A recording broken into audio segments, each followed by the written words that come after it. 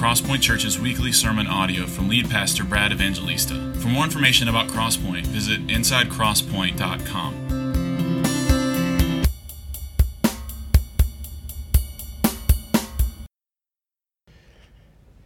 Amen. Good morning. How are you? All right, let's open our Bibles to 2 Corinthians chapter 10. 2 Corinthians chapter 10 is our text this morning. We're going to read the first 6 verses in just a moment. As you're finding that, let me mention that tomorrow morning early, I am going to Uganda, and I will be there for the next week and a half or so, meeting with our dear sister church there, King Jesus Church in Busega, Uganda, which is a suburb of Kampala. And you know Pastor Raphael and his wife Alan, dear friends of ours, dear friends of the church. And I'll be doing what I've been doing last 4 or 5 years there, a little pastors conference for a group of pastors there. And so do pray for me as I go, and pray for them, because what Pastor Raphael and I talked about would be the theme this year is to do like a boot camp on the book of Romans. And if you're visiting today, we just got done with a year and a half, well, 2 years really, through the book of Romans. I've been preaching verse by verse through it, and it's sort of hot on my mind. And so I said, well, Raphael, how about we go over Romans and its importance in pastoral ministry and the life of the church and the life of the Christian. So basically, we're taking 2.5 years of messages here from Crosspoint Church, and we're going to distill them down into 6 sessions. So I don't know if I need you to pray for me or for them, but do pray for that time, and that will help build up the body of Christ there in Uganda. Tyler will be preaching next week, and so I'm looking forward to catching that on our podcast. So, as I mentioned last week, the balance of the summer, before we get into another book after the school year starts, we're doing just some individual texts and messages to help us think about how this beautiful gospel, the centrality of this good news that God has reconciled sinners to himself through the work of his Son. We're looking at how, in some individual texts in the balance of the summer, how to really apply that gospel to our lives. And this morning, I want us to think about the topic of spiritual warfare and how all of us are in the middle of a battle, spiritual warfare, whether we realize it or not. There's a couple things I want to say about just this topic of spiritual warfare. The first thing I want us to say is that it is a normal part of the Christian life. Sometimes we think of spiritual battle, spiritual warfare as a particular subset, something that is only faced at particular intense times of the Christian life. And that is simply not the case as we read the Bible. The Bible is full of clear statements about how this is not a subset of the Christian life. This is not some strange, mystical, every now and again thing that certain Christians face or particular leaders face, or this is part of the Christian life. In fact, spiritual warfare, which all of us are engaged in, is part of sanctification. It's part of being a Christian. And the trap that oftentimes we fall into is either making too much out of it, as if there's a demon behind every rock, that we need to be afraid of it, kind of psych ourselves out, or making too little of it, being ignorant of it, and sometimes being unaware of it, and therefore discouraged, not knowing what is going on in our lives. And so I want us to think about, from this text, this idea of waging spiritual war. So let me read 2 Corinthians chapter 10, verses 1 through 6. Now, this is unusual for us just to parachute down into a passage like this in the middle of the book. If you're visiting with us for the first time today, as I mentioned, we like to primarily work our way through books of the Bible and just go through it verse by verse. And so it's helpful for us to understand the context of where we are in Corinthians. Paul has written 2 letters that we know of to the Corinthian church, and this is obviously the second. That's why it's called 2 Corinthians. And up to this point, he has been encouraging the church for responding to his correction of them. One of the problems in the Corinthian church at that time, although there were many problems, which I actually find strangely encouraging, that Paul writes a letter to this church who had all sorts of problems with sin and carnality, but yet he's writing to them because these are God's people and God is not finished with them yet. He writes this first letter to them, really rebuking them for all of their idolatry and carnality, centering them back on the gospel. He writes the second letter to encourage them because he's heard from Titus that they have responded to his correction, and for the most part, most people in the church are obeying Paul's admonition as an apostle of the Lord. And one of the problems in the Corinthian church was that there was this subset of leaders, or so-called leaders in the Corinthian church, that were critical of Paul's ministry because they didn't see sort of the frills and the exterior showiness that they thought should go along with somebody that was an apostle or called by God. And Paul was this humble, meek man who wasn't making much of himself. And his critics, these super apostles in air quotes, which were really false apostles, were criticizing Paul because of the lack of the sort of evident showiness of his ministry. And he's writing to talk to them about, to upbraid them, to exhort them about his true apostolic ministry, his true calling, which was centered on the preaching of the cross and not some exterior, temporary, false fruit. And he has persuaded much of the church at this point. And in chapters 1 through 9 of 2 Corinthians, he's encouraging them for responding to his ministry, speaking to them kindly. And in chapter 10, he kind of takes a turn. In chapters 10 through 13, he's going to warn those that are still out there that are criticizing his ministry and saying to them that he's coming back to Corinth. And when he comes, if they are still criticizing and delegitimizing his ministry to the church, he's coming after them with the word. In other words, he's preparing for this spiritual battle that he's facing with his opponents. That's the context of 2 Corinthians chapters 10 through 13, and in particular, verses 1 through 6. That's what Paul is dealing with. And I think we can rightly use this text as a kind of picture, a kind of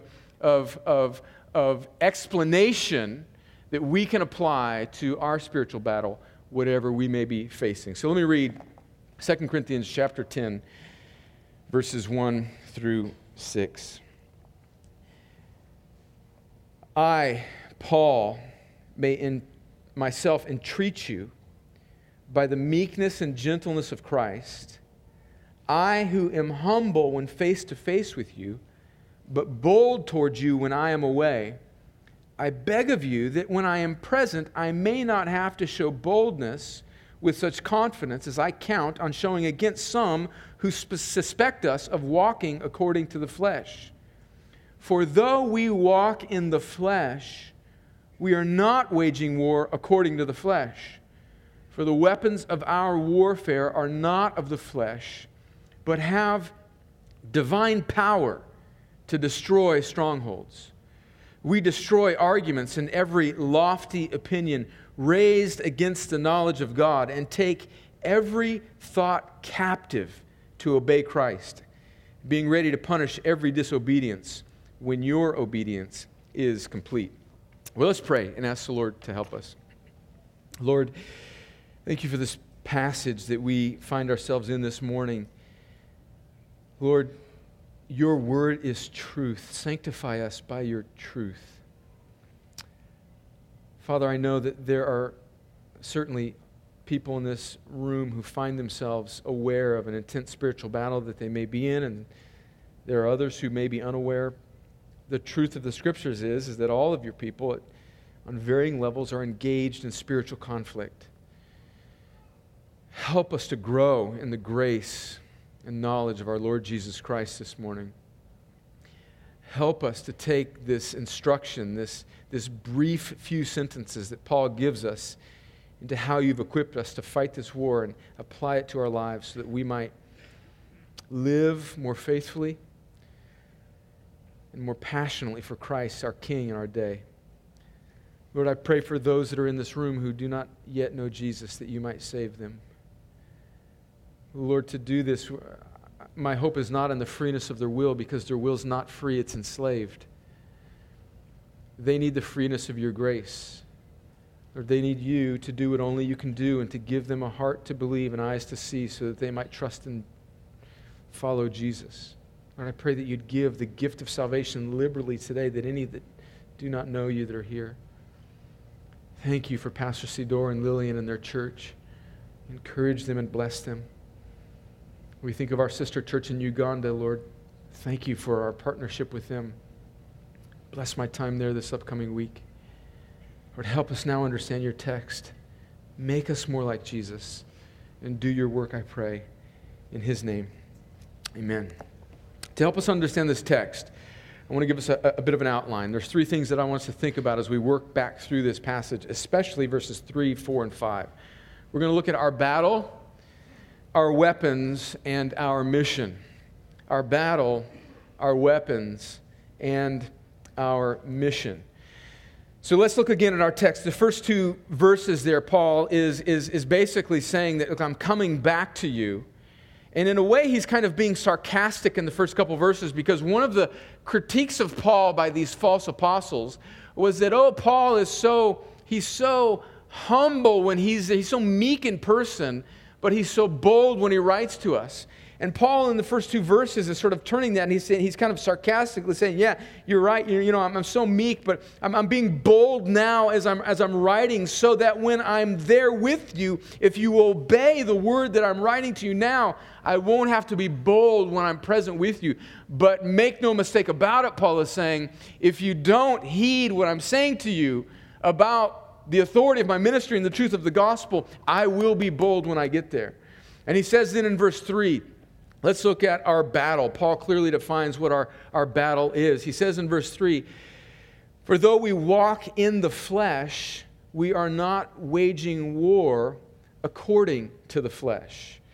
So the first thing I want us to see there as we think about what our battle is it's just clear in this text that we are all, he speaks collectively in the plural, we are not waging war according to the flesh. He tells us there that we are in a war. We're just not waging war against flesh and blood. All Christians are in a spiritual war. And the Bible's full of this. Just a few verses. We could spend a lot of time just combing through the Bible, speaking about clear verses that talk about how we're engaged in this spiritual battle. Let me give you a couple in Paul's letters to this young pastor named Timothy. He says in 1 Timothy 1, verse 18, this charge I entrust to you, Timothy, my child, in accordance with the prophecies previously made about you, that by them you may wage the good warfare. Now, I think he's talking to Timothy here about pastoral ministry in Ephesus, but I think clearly this applies to all Christians on some level, that living the Christian life, being somebody that is representing Christ in a fallen world, is to be waged in warfare. In his second letter to Timothy, he gives us this analogy of a soldier, and we have a room full of soldiers. But this is not just speaking about military service, it's speaking about life spiritually. He says to Timothy in 2 Timothy chapter 2, verse 3, share in suffering as a good soldier of Christ Jesus. So I think clearly, again, we could spend much more time, but suffice it to say that all Christians are engaged in spiritual conflict, a battle, a war. And when you're at war with an enemy. That's why you go to war. We have an enemy, the devil. Listen to what Peter says in 1 Peter chapter 5, verses 8 through 10. He says, be sober-minded, be watchful. Your adversary, the devil, prowls around like a roaring lion, seeking someone to devour. Resist him, firm in your faith, knowing that the same kinds of suffering or warfare are being experienced by your brotherhood throughout the world. And after you have suffered a little while, the God of all grace, who has called you to his eternal glory in Christ, will himself restore, confirm, strengthen, and establish you. So we have an enemy. But spiritual warfare, this fight of sanctification that we all experience, is not just something where we're dealing with a particular enemy. In fact, I think we have three fronts to this war. Three, in a sense, enemies that we're dealing with besides just the devil. And we read about that in Ephesians chapter 2, verses 1 through 3. Let me read Ephesians 2, verses 1 through 3 to us. And Paul writes to the church, he says, you were dead in your trespasses and sins, in which you once walked, following the course of this world, following the prince of the power of the air, the spirit that is now at work in the sons of disobedience, among whom we all once lived in the passions of our flesh, carrying out the desires of the body and the mind, and were by nature children of wrath, like the rest of mankind. Now, there's lots we could say about that verse. We quote it often here to remind us of the natural state of man before salvation. We aren't just minimized. We aren't neutralized. We don't need help. We don't need pragmatic tips on how to live better. We need to be brought from death to life. That's what salvation is. We're dead and we need to be brought to life. But what I want us to see in this text for our purposes of looking at 2 Corinthians chapter 10 and our battle is that embedded in this text that Paul is explaining to the Ephesians, the state of mankind, he's giving us kind of three-front war there. There's three things that he says that we're all dealing with. The first thing that we're dealing with is our own sin, the passions of our flesh that are inside of us because of the fall. We were born into sin. Adam and Eve rebelled against God in the garden, and now by nature we inherit the sin nature, this nature of fallenness from our first parents. And we, just like we look like our biological parents, we look spiritually like our first parents, Adam and Eve. And by the way, everybody in this room is descended from the same mom and dad, Adam and Eve. Every one of us. Every one of us. Now, your ancestors may have scattered around the earth, and the sun may have hit your skin at a different angle, and you may be a different shade, but we are all brothers and sisters coming from the same fountain of humanity, which is Adam and Eve, which means that all of us, whether we grow up in a good church in Columbus, Georgia, or whether we have never darkened the door of a Bible-believing church, all of us start off the same way, and that is dead in our sins. Dead in our sins.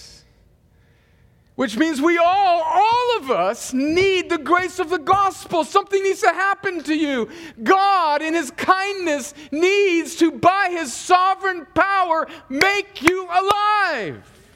I'm digressing right now. This is a rabbit trail, but I think it's well worth it. You, by nature, are not a good person.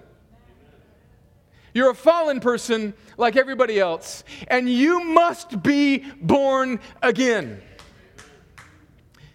You must be born again.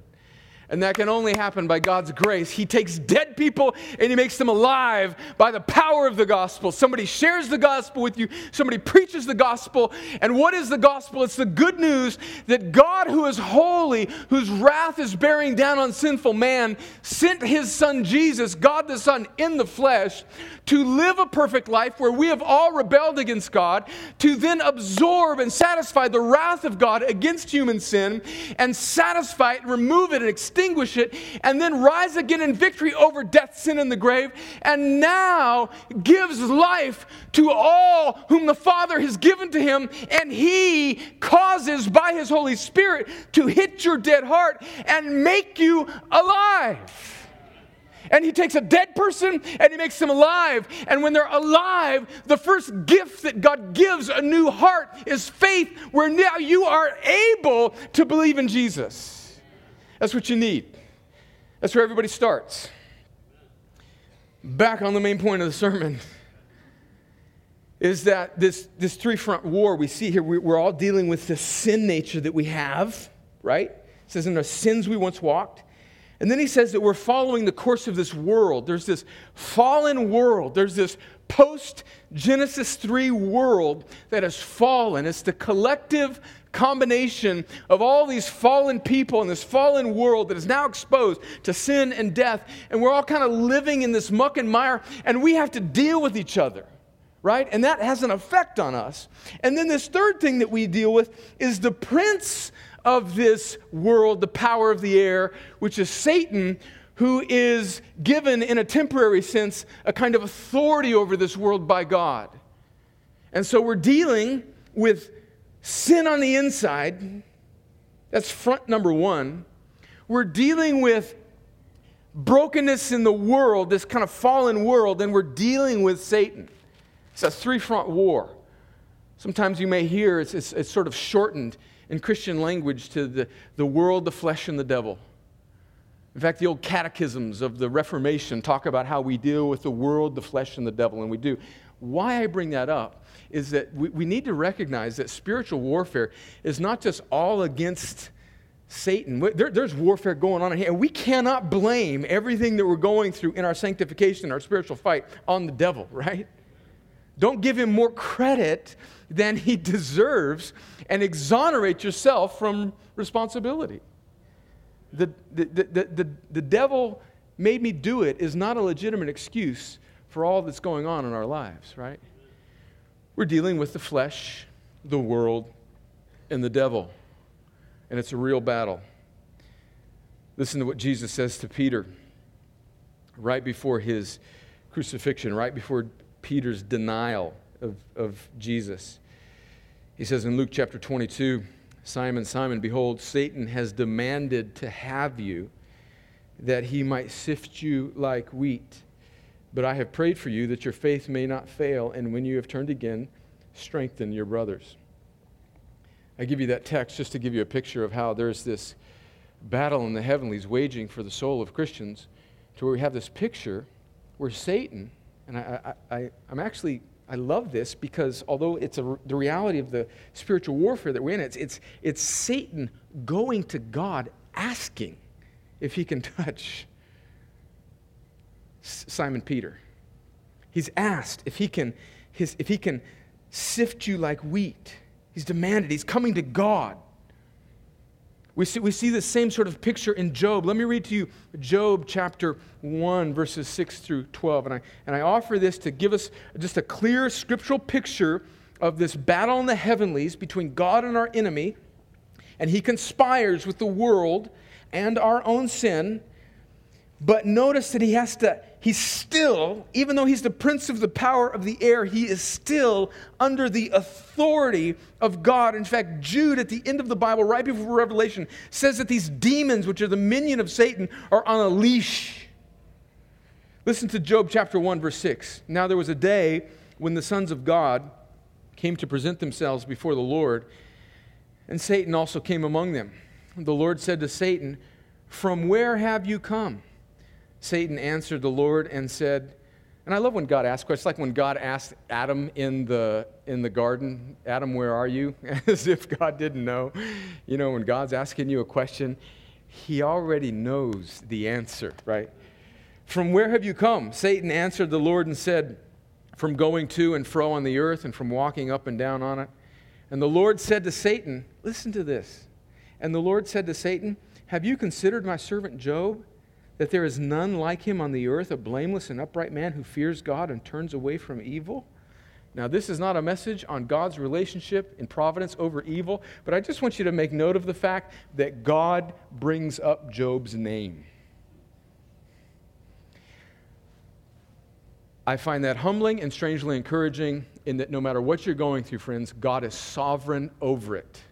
It's not like anything that you're dealing with snuck up on God and he wasn't aware of it. I think one of the reasons that scene is in the Bible is to impress on us the sovereignty over God in evil. Now, we need to be careful with that. God is not culpable for evil. He's never guilty for the sin of this world. But he is in a providential way that we cannot fully piece together in this life. He is over it. He's sovereign over it. And he has purposes in all of it for the good of his people. And he is so sovereign, he's so powerful, he uses the plans of the enemy that are evil for us, and he turns it around for the good. He uses Satan and his minions as tools to chisel Christ's likeness in his people. That's more exciting than y'all made out. I'll just say that. Verse 10, Verse 9, then Satan answered the Lord and said, "Does Job fear God for no reason? Have you not put a hedge around him and his house and all that he has on every side? You have blessed the work of his hands, and his possessions have increased in the land. But stretch out your hand and touch all that he has, and he will curse you to your face," Satan says. And the Lord said to Satan, "Behold, all that he has is in your hand. Only against him do not stretch out your hand." So Satan went out from the presence of the Lord. God puts Satan on a leash and tells him what he can and cannot do. And then we read about Jesus' explanation of Satan's mission here. A familiar verse, I'm sure, to many of us, John 10:10. The thief comes only to steal and kill and destroy. But I have come, Jesus says, that we might have life and have it abundantly. So what can we say at this point about verse 3? I just want to make this point about our battle. I want us to understand about our battle that we are all of us, in a spiritual war against the world, our flesh, and the devil. All of us. You're in that war right now. I don't want you to be overly psyched out about it. I don't want this to scare or spook you. I want you to realize this is a regular part of the Christian life. This is a regular part of the biblical narrative. This is what all Christians are facing, all of God's people. From the garden until now, we are all in a spiritual battle. And we can remember and take rest in the fact that God has purposes on all of this and nothing is random. Which leads us to the next thing we need to consider, our weapons. Our weapons. Let's look at verse 4. Verse 4. Paul writes, "For the weapons of our warfare are not of the flesh, but have divine power to destroy strongholds." This word strongholds, maybe in the version of the Bible that you're reading, it might say fortress. I think that's a good word picture. Strangely enough, this word that is translated strongholds or fortress it can also mean prison. And what Paul is saying here is that God has equipped us with weapons, not of the flesh, and they have divine power to destroy strongholds. So right away we know that our enemy, I'm getting ahead of myself a little bit, but our enemy is not people, it's strongholds, it's fortresses that we'll talk about in a second. But what are our weapons? These weapons that God has given His people, and they're not weapons of the flesh. They're not things that we can engineer ourselves. It's nothing tangible that we can put our fingers on, our hands on to say, oh, if we just do this, then we will be equipped for battle. It's spiritual weapons of warfare that have divine power. In other words, the power and authority of God for the purpose of destroying strongholds. So what are those heavenly weapons that he's given us? And I want us to think in three terms, three spheres of the weapons that He's given us: His Word, His Spirit, and His people. The first primary weapon that He has given His people is His Word, so that we would know the gospel that I just shared with you. The gospel, the good news that God has reconciled the people to Himself. We read about the gospel through His Word. God has revealed Himself generally in all creation. But that's a general revelation that won't save anybody. It will only condemn us. But He has specifically revealed in His Word how a person can be made right. And this word of the gospel, this word of truth, Paul says in Romans chapter 1, is the power of God unto salvation. And so this weapon, first, this word of God, this gospel comes and it makes dead sinners alive and it saves us. It opens up our eyes to realize that God is holy and that we are sinful and we need to trust in His Son Jesus to be reconciled to Him. And when we trust in Him, we are forgiven, we're justified, we're reconciled, we're sealed for the day of redemption, and we are adopted as children of God, and God doesn't lose any of His children. And so we read from the Bible, from the Word, from this Word, we read the gospel, and we find ourselves safe and secure no matter what we face in this earth. We find ourselves safe and secure as one of God's children. And He's given us this word and let me give you this thought. He's given us this word to wield against the enemy and to yield to inwardly. Listen to Hebrews chapter 4. We read it, Tyler read it earlier during our worship. Hebrews chapter 4, let me read it again, verses 12 and 13. "For the word of God is living and active, sharper than any two-edged sword, piercing to the division of soul and spirit, of joints and of marrow, in discerning the thoughts and intentions of the heart. And no creature is hidden from His sight, but all are naked and exposed to the eyes of Him to whom we must give account." See, do you see, even in that text, we see how this word, which is the primary weapon of God that He gives His people, We use it to wield. It's sharper than any two-edged sword. We can use it to against these fortresses that we are called to destroy. But these fortresses aren't only out there, they're in here. And so I wield this word not against only the external, but against the internal things, that these fortresses that are in my own heart. Listen to 1 Thessalonians, another beautiful text about this weapon of the word that God has given us. 1 Thessalonians chapter 2, verse 13. This is a beautiful text. And we also thank God, this is Paul writing to the church in Thessalonica, we also thank God constantly for this, that when you received the word of God, which you heard from us, you accepted it not as the word of men, but as what it really is, the word of God, which is at work in you believers. And so when we hear the word of God, when we read the word of God, when we think about and meditate and memorize the word of God, it's like a seed that implants in our heart and our mind, and it works on us regardless of whether or not we're aware of it. There's this beautiful parable in Mark chapter 4 that talks about how the kingdom of God, it's like as if a farmer would go out and he would sow seed, he'd water the ground, and then he'd go to sleep at night, and he wakes up in the morning, and he doesn't know how it grows. It just kind of grows. I think that's a picture of how the Word works in the life of a Christian. We expose ourselves to it. We read it. We preach it. We read it. We pray it. We sing it. And it works in our hearts and minds. Friends, if you haven't noticed, this is why we try to saturate our services with the Word of God. I hope you've noticed that. We want to read the Word. We want to pray the Word. We want to sing the Word, and we want to preach the Word. And I think that you should go to a church where the Word of God is central. If this isn't the place for you, if you don't stick here, do not go to a church where everybody's trying to be cute and they read one passage and then they fly off into some pragmatic tips on how to have a better Tuesday. Don't do it. You don't need a TED Talk.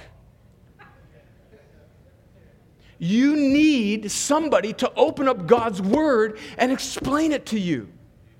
And then you need to be around other Christians who you can read God's Word with, and then you need to discipline yourself so that you too are taking in God's Word yourself. Friends, come on, what do you need to do this? What do you need to do? Come on, we find ways, don't we? We find ways to do things that are important to us. And let's fight right now. I'm just praying.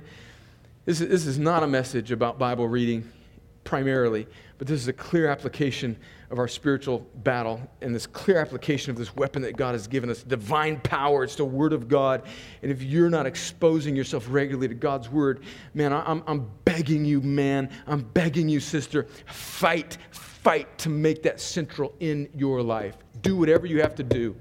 Do whatever you have to do to make the Word of God, the intake of God's Word, more regular in your life. I'm not saying this to be legalistic or a law or to heap condemnation on anybody, but I am saying that we can fight to take in God's Word. In fact, it's the only offensive weapon in the armor that God gives us. Let me read Ephesians chapter 6, verses 10 through 18. This is a longer text, but how can we talk about spiritual warfare without looking at this text and just reading it? So let me read this beautiful passage about what God does to equip His people. Ephesians 6, verse 10, finally be strong in the Lord and in the strength of His might. Put on the whole armor of God that you may be able to stand against the schemes of the devil. For we do not wrestle against flesh and blood, but against the rulers, against the authorities, against the cosmic powers over this present darkness, against the spiritual forces of evil in the heavenly places. He's saying exactly what he said to the Corinthians, isn't he? Just in longer form. Therefore, verse 13, take up the whole armor of God that you may be able to withstand in the evil day, and having done all, to stand firm.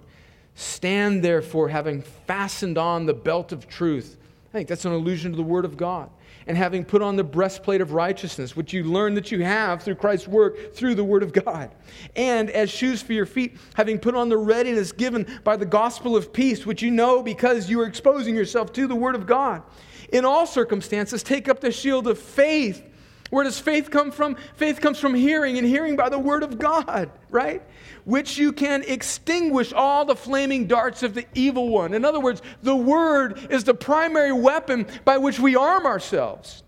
And take the helmet of salvation. And how did you find out about salvation? From the Word of God that was open to you. Take up the helmet of salvation and the sword of the Spirit, which is the Word of God. Praying at all times in the Spirit with all prayer and supplication, to that end keep alert with all perseverance, making supplication for all the saints. Friends, let me just pause here and let me just say, what is it? There's this ministry called Ligonier. Some of you know of R.C. Sproul. He was a very faithful Bible teacher for decades. Love the guy, great respect. I've learned a lot from him. He passed away about a year or two ago. But he had this ministry, started this ministry called Ligonier. It's an excellent resource and website, ligonier.org or .com. It's spelled funny. It comes from a city, and you're wondering what it means. It's not some strange Greek word. It's the name of a city in Pennsylvania where he's from, Ligonier. But Ligonier is well known in sort of our stream of the church for doing these annual or every few years surveys on the theological state of the American church. And it's depressing. I mean, they just ask basic questions about, is Christ the only way to salvation, to the Father? And people that would confess themselves to be Christians, just many of them don't know the answer to that, or just clear doctrinal questions about what Christ has done or the Trinity.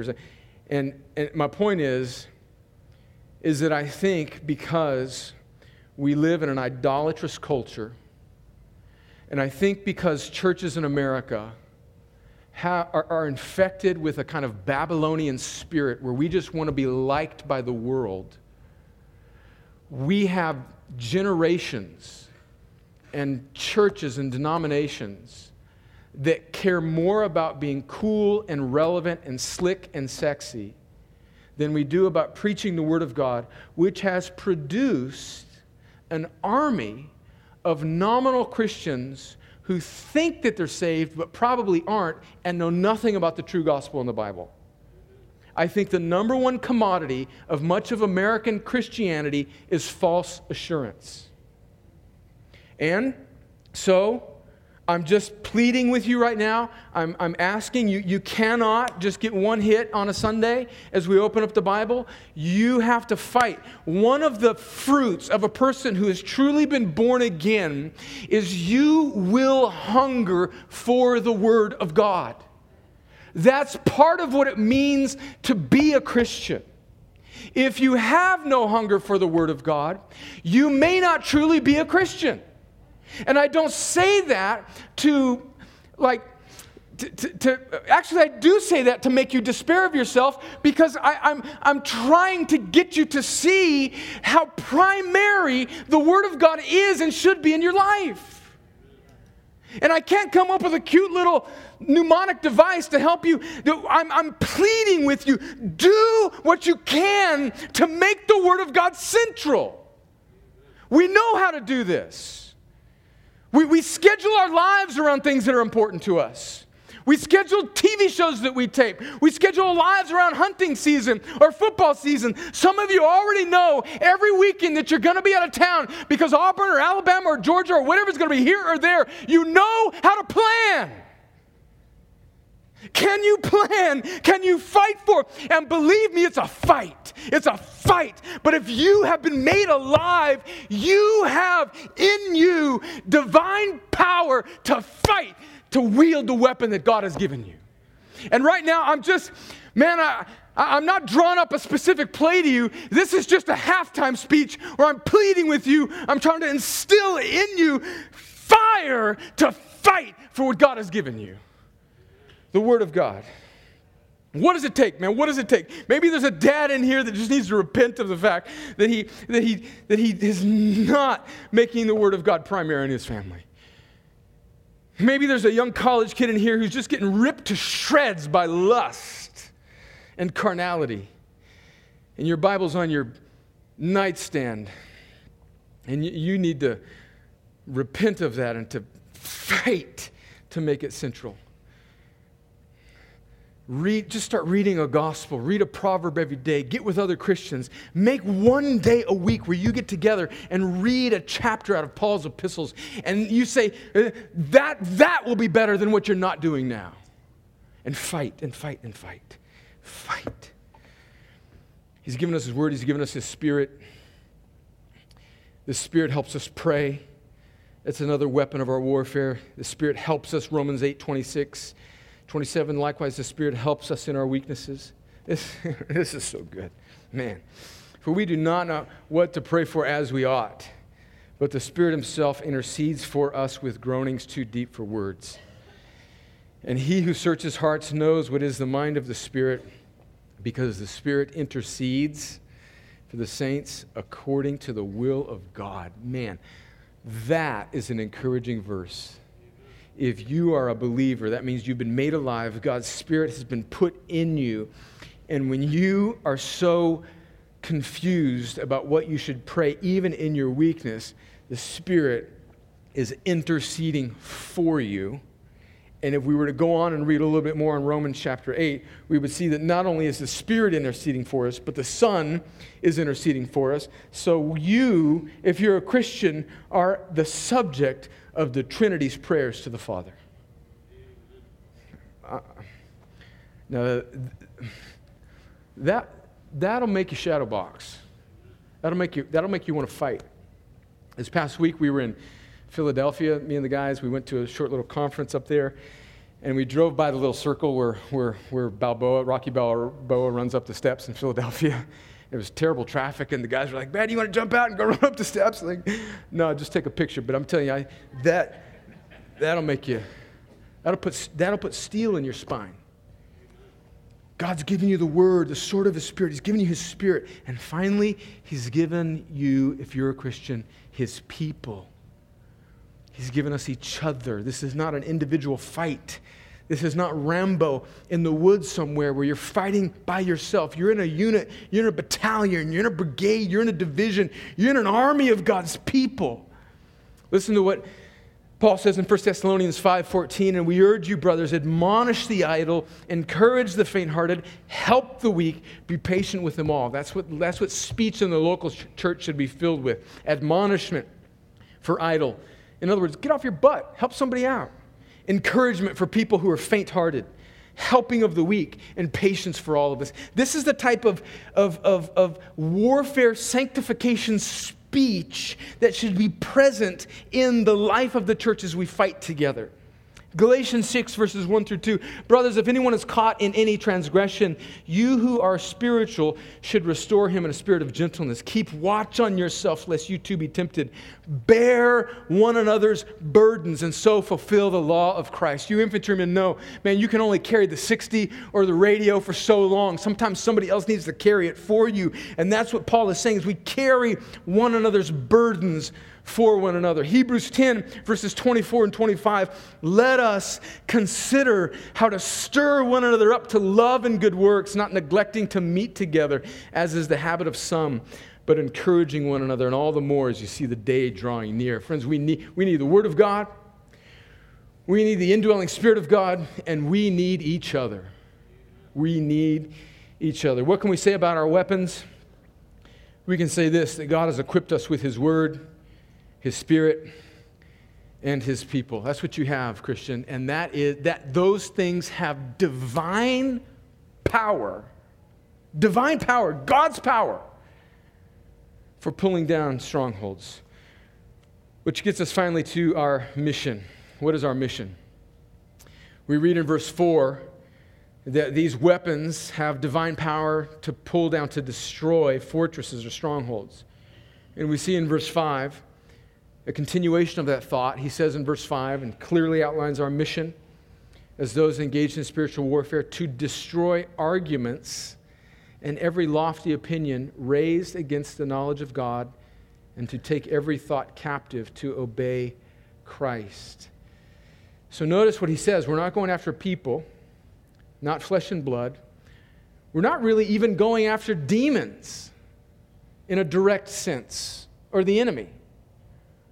We're going after arguments. We are in a fight. In fact, our mission is to destroy fortresses, strongholds, arguments, and lofty opinions that raise themselves against the knowledge of God. These strongholds, these mindsets, these cultural forces, these assumptions of our day that erect a kind of edifice, a spiritual edifice against God, that accuse us. And they're fortresses on the outside of us, and they're fortresses on the inside of us. They're citadels of anti-God thought.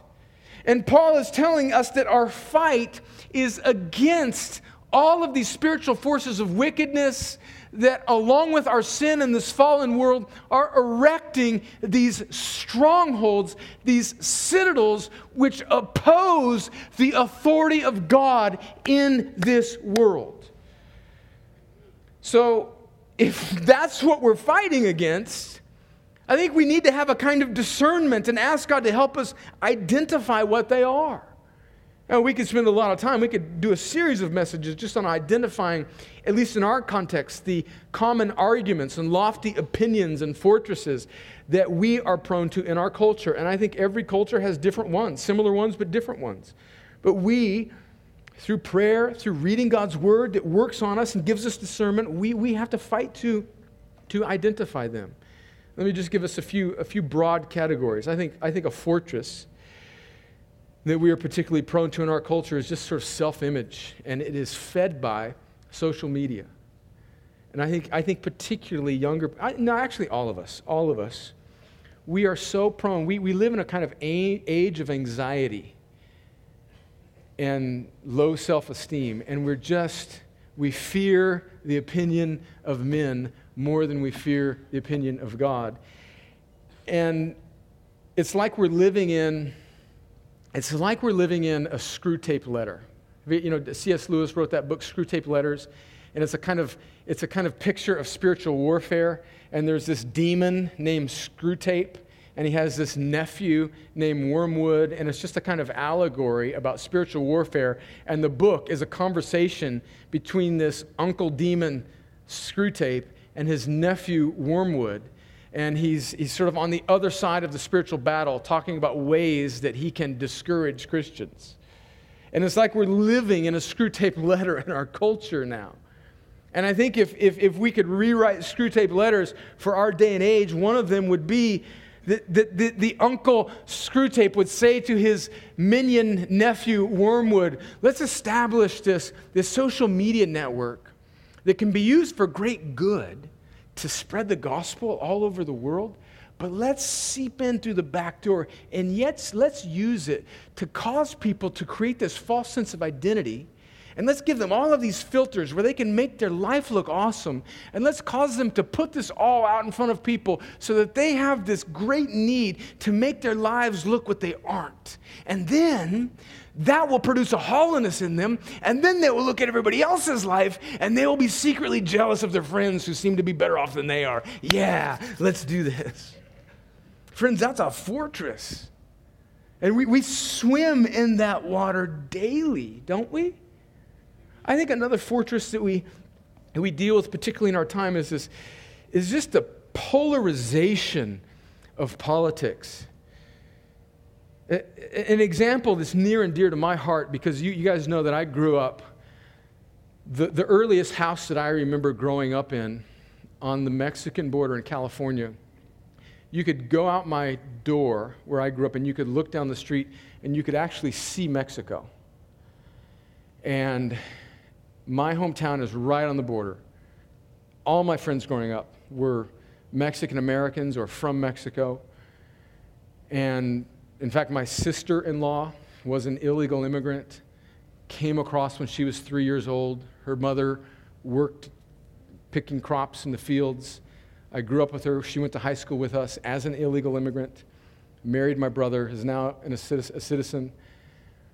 But one of the frustrations I have, and I think it's a kind of spiritual fortress, it's a battle, is the polarization. The moment somebody says, well, I'm kind of concerned about national security, and so I think we need to, we need to think about securing our border. Boom! All of a sudden you hate, people from other countries, and you're just this right-wing nut job. But the moment you say, but we should be compassionate for people that find themselves, oh, you're just some liberal person who just wants all those people to come in to vote for a political party. I mean, it's like Christians can't speak the truth in love and have a nuanced position. It's like these cultural fortresses, these strongholds, demand all of your allegiance, and they demand it now. And what it does is it pits Christians against one another, particularly along racial and economic lines, so that the strength that we should have together as the people of God is minimized. It's like the enemy is de-arming us and pitting us against each other. And that's a fortress, that's a stronghold. And we need to be aware of that. Another stronghold that I think we have, another kind of idol of our culture is just children and parenting, this kind of idol that we make of our kids. Friends, we could spend a lot of time thinking about what they are, but here's my point, is that we are not going after other people, other folks from different subsets. We are going after arguments, lofty opinions, fortresses that raise themselves against the lordship of Christ in every sphere. And our mission, as he says at the end of verse 5, is to take all of these thoughts captive to obey Christ. And here's the thing about these fortresses, friends. They're not all out here. They're in here as well. And so we need to wield and yield the Word of God to the Spirit of God, to the people of God, so that we take down, so that we dissemble these fortresses that exist outside of us and inside of us, and we bring all of it underneath the lordship of Christ.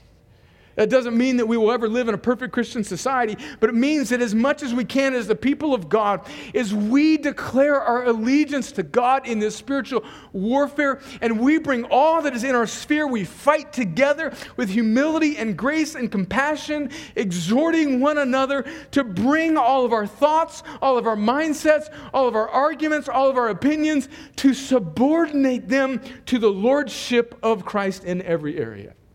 That's the battle of the Christian. That's what our battle is as a church. Not to be cute, not to come up with just better tips on how to live, but to engage in this spiritual warfare, to ourselves be reconciled to Him, and then to fight to bring everything under our sphere, under the obedience of Christ. So what can we say about our mission?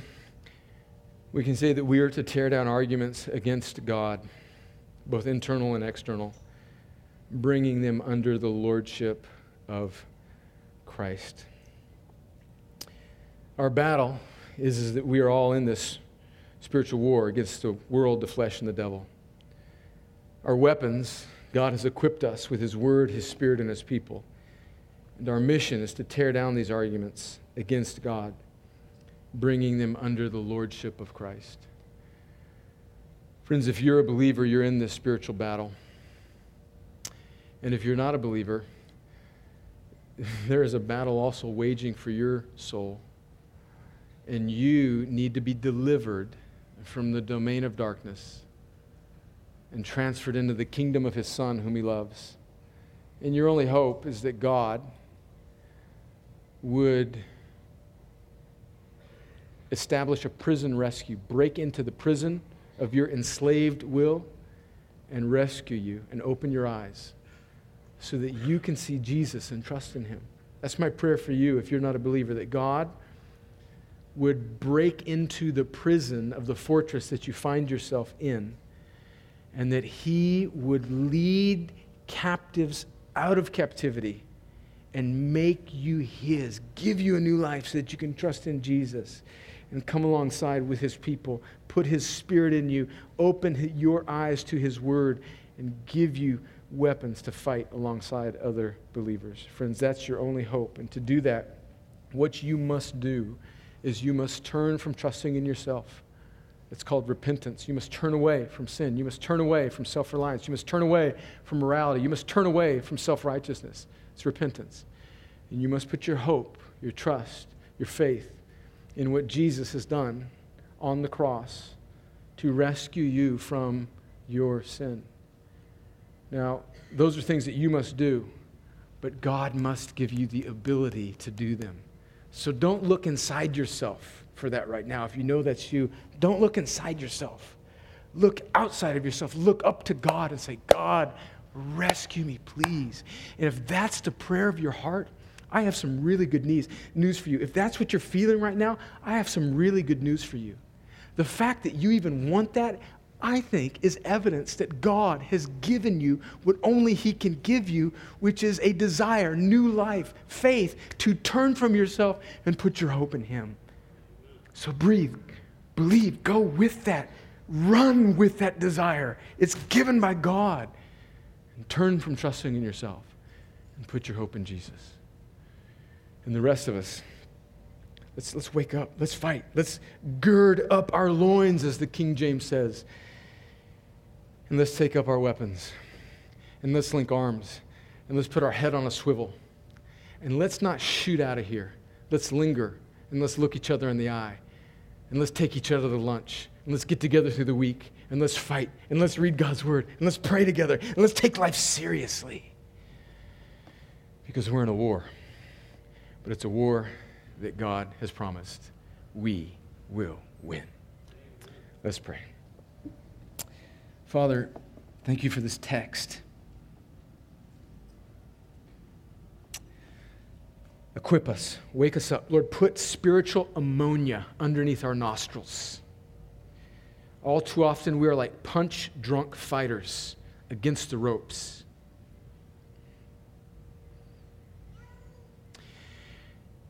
And this gathering may just be kind of like a standing 8 count for somebody. Lord, pop that little capsule of ammonia underneath our spiritual nostrils and wake us up and cause believers in this church to be engaged, to be fortified, to put steel in their spine so that we can march, so that we have energy for the battle. A battle that you promised that we would win, but a battle that we're called to fight. And for my friends in this room who do not know you, Lord, I'm not asking them to reach through the prison door of their own fortress and unlock themselves by some self-righteousness or decision. Lord, that's impossible. I'm pleading with you to break open that prison door, call them to life, and lead them out and into your people. And Lord, give them repentance and faith so that they can trust in Jesus. Do this all, I pray, Lord, for the glory of your name, for the good of your people, and for the salvation of all those that you've called to yourself. Do it, I pray, in Jesus' name. Amen.